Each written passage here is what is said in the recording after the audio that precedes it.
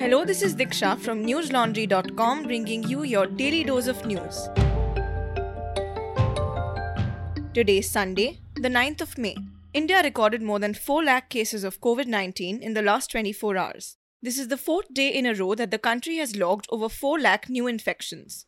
More than 4,000 deaths linked to the virus were reported in the same period, and the death toll surged past 2,42,000. Globally, COVID-19 has infected more than 157 million people so far, claiming the lives of more than 3.2 million.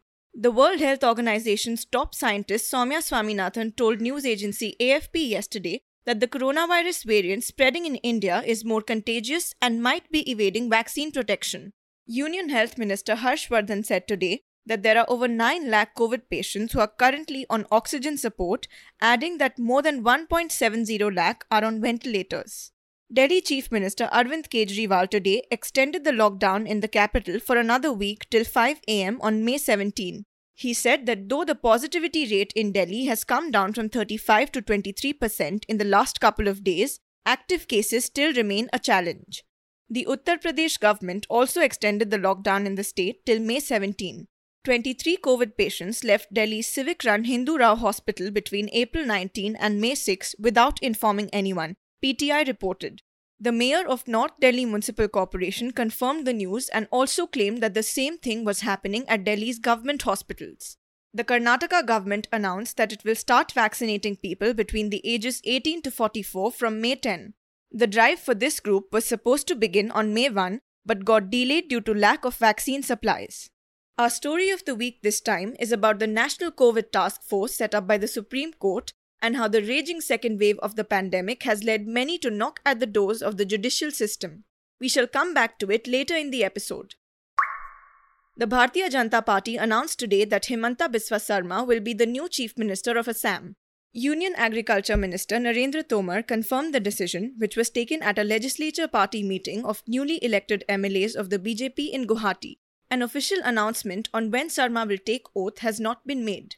Earlier today, the incumbent Chief Minister of the state, Sarbananda Sonowal, handed his resignation to Assam Governor Jagdish Mukhi.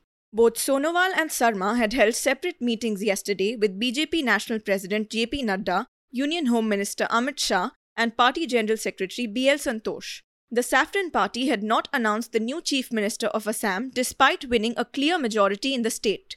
The BJP bagged 60 seats in the 126-member assembly, while its National Democratic Alliance got a total of 75 seats. The Indian Medical Association said yesterday that the Union Health Ministry was quote-unquote showing extreme lethargy and taking inappropriate actions in handling the second wave of the pandemic. In a press release, the medical body said it had been insisting that the centre impose a complete national lockdown for a period of 10 to 15 days to recoup and replenish the country's health infrastructure. The association pointed out that sporadic night curfews in states had not been successful in breaking the chain of transmission, adding that daily spike in new coronavirus cases had gone past 4 lakh and 40% of them were moderate to severe cases. The doctors' body also called out the central government for its approach towards the national vaccination drive, questioning the shortage in vaccine supplies.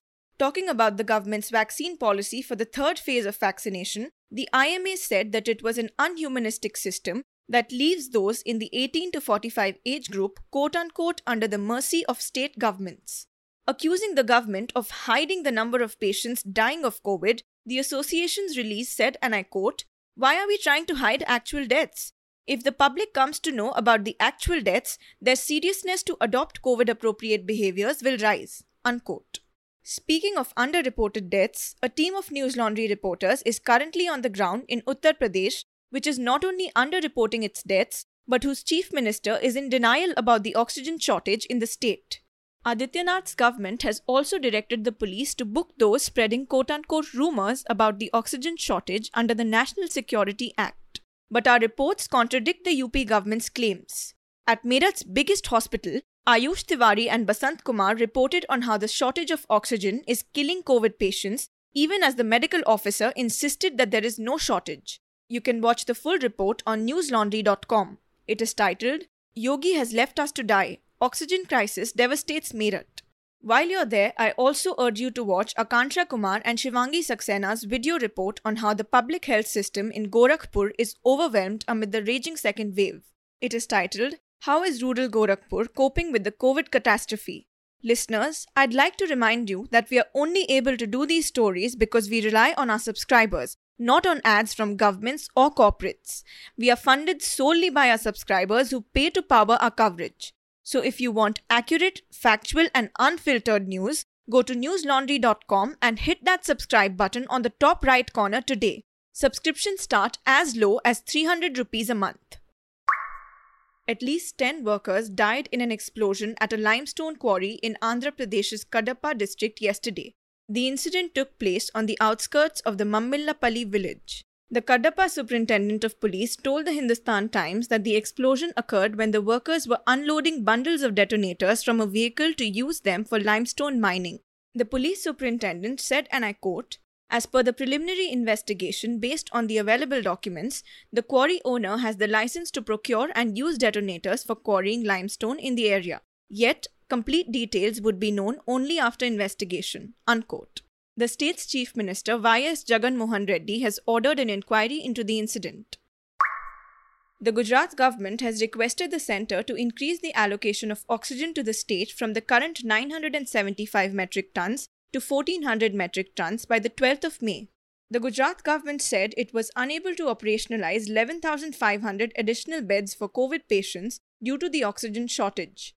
In a letter to the Home Secretary Ajay Bhalla, the Gujarat Chief Secretary Anil Mukim said, and I quote, "The Government of India has not increased the allocation of medical oxygen to Gujarat beyond 975 metric tons, which is creating tremendous distress to the patients seeking hospitalization and oxygen therapy, resulting in denial of medical treatment to the needy despite the availability of beds and qualified personnel in hospitals." Unquote. This contradicts what the Chief Minister Vijay Rupani said yesterday. Rupani had claimed that there has been no incident in the state where a hospital refused admission to a COVID-19 patient due to the shortage of oxygen. Coming back to our story of the week. As India officially records more than 4,000 deaths a day, the second wave of the pandemic has left the country's health infrastructure overwhelmed. It is reeling under acute shortages of essential medicines, hospital beds, timely care, and oxygen. The abysmal state of affairs has led to many organizations, including hospitals, to approach the courts for help, filing emergency petitions in various high courts seeking urgent relief. The Supreme Court also took up suo motu cognizance of the situation on April 22, seeking a national plan for COVID management from the central government.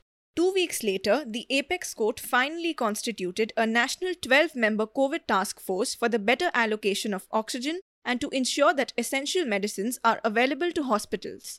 The task force has also been charged with formulating a mechanism to allocate oxygen to states and union territories on a scientific, rational, and equitable basis. The team will review whether the supplies assigned by the centre reach the states and union territories. The aim of the task force, as explained by Justices D.Y. Chandrachud and M.R. Shah, is to move beyond finding ad hoc solutions to present problems. Union Cabinet Secretary Rajiv Gauba is the convener of the task force, whose members include Devendra Singh Rana, chairperson of the board of Delhi's Sir Gangaram Hospital, Dr. J.V. Peter, the director of Vellore's Christian Medical College, and virologist Gagandeep Kang. Additionally, high courts have also been hearing urgent petitions in connection with the COVID crisis. The Delhi High Court, for instance, has held marathon hearings, even warning the central government that it would initiate contempt proceedings if the centre did not provide Delhi with 490 metric tons of oxygen. When the centre failed to do so, the court issued a show cause notice. The Allahabad High Court described the death of patients due to oxygen shortage as a criminal act and not less than a genocide. Karnataka's High Court also pulled up the centre, directing it to increase oxygen allocation to the state after 24 patients died at a hospital. Yet, the centre's response has ranged from denying the shortages to moving the Supreme Court against the orders of the High Courts. So, there are two major questions here. How prepared was the centre for the second wave? Did it even anticipate a crisis of this magnitude? Astoundingly, the answer to both the questions is yes. A report prepared by a parliamentary committee in November indicates that the central government was not really caught off guard by the second wave. In his piece on newslaundry.com, Meghnad S. explained how the report had actually predicted a second wave even warning of chaos if gaps in oxygen and medical supplies were not plugged. To know more about what it revealed, go to newslaundry.com and read Meghnad's report titled Parliamentary Panel Predicted Second COVID Wave in November. Now for some news from the world of social media. Facebook yesterday suspended Malayali poet K. Sachidanandan's page for 24 hours after he posted a video mocking the BJP's loss in Kerala Assembly election. The poet told digital news site Manorama Online, and I quote, "This came last night and the reason for it is posting a hilarious video about Amit Shah and the loss of the Kerala unit of BJP in the recent Assembly polls. I had also posted another advertisement about Prime Minister Narendra Modi. I had received both these on my WhatsApp." Unquote. In the state election, the BJP did not manage to bag a single seat in the 140-member assembly. The Left Democratic Front got a clear majority, winning 99 seats. The poet said he was unable to write a post or share them or even comment through his Facebook account. Late last night, after the ban was lifted, Sachidanandan wrote in a post that 12 years of poetry and protest can hardly be erased by 24 hours of silence. And now for some international news. At least 58 people were killed and more than 100 injured in a bomb attack outside a girls' school in Afghanistan's Kabul. The attack took place on Saturday afternoon after a car bomb explosion outside Sayyid-ul-Suhada High School was followed by 2 rocket attacks.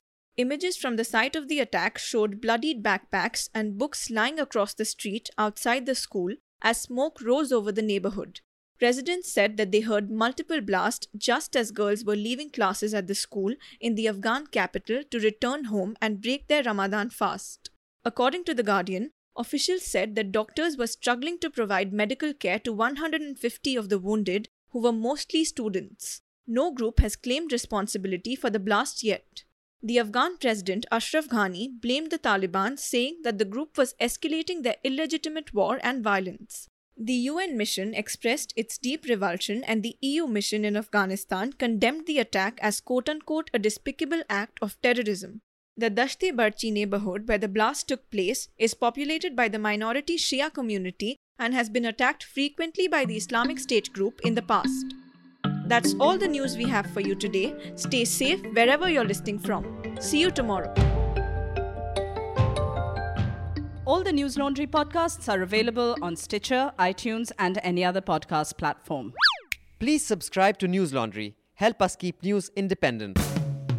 To catch all our podcasts on news, pop culture, current affairs, and sport, visit newslaundry.com. Follow us on Facebook, Twitter, and Instagram, and subscribe to our YouTube channel.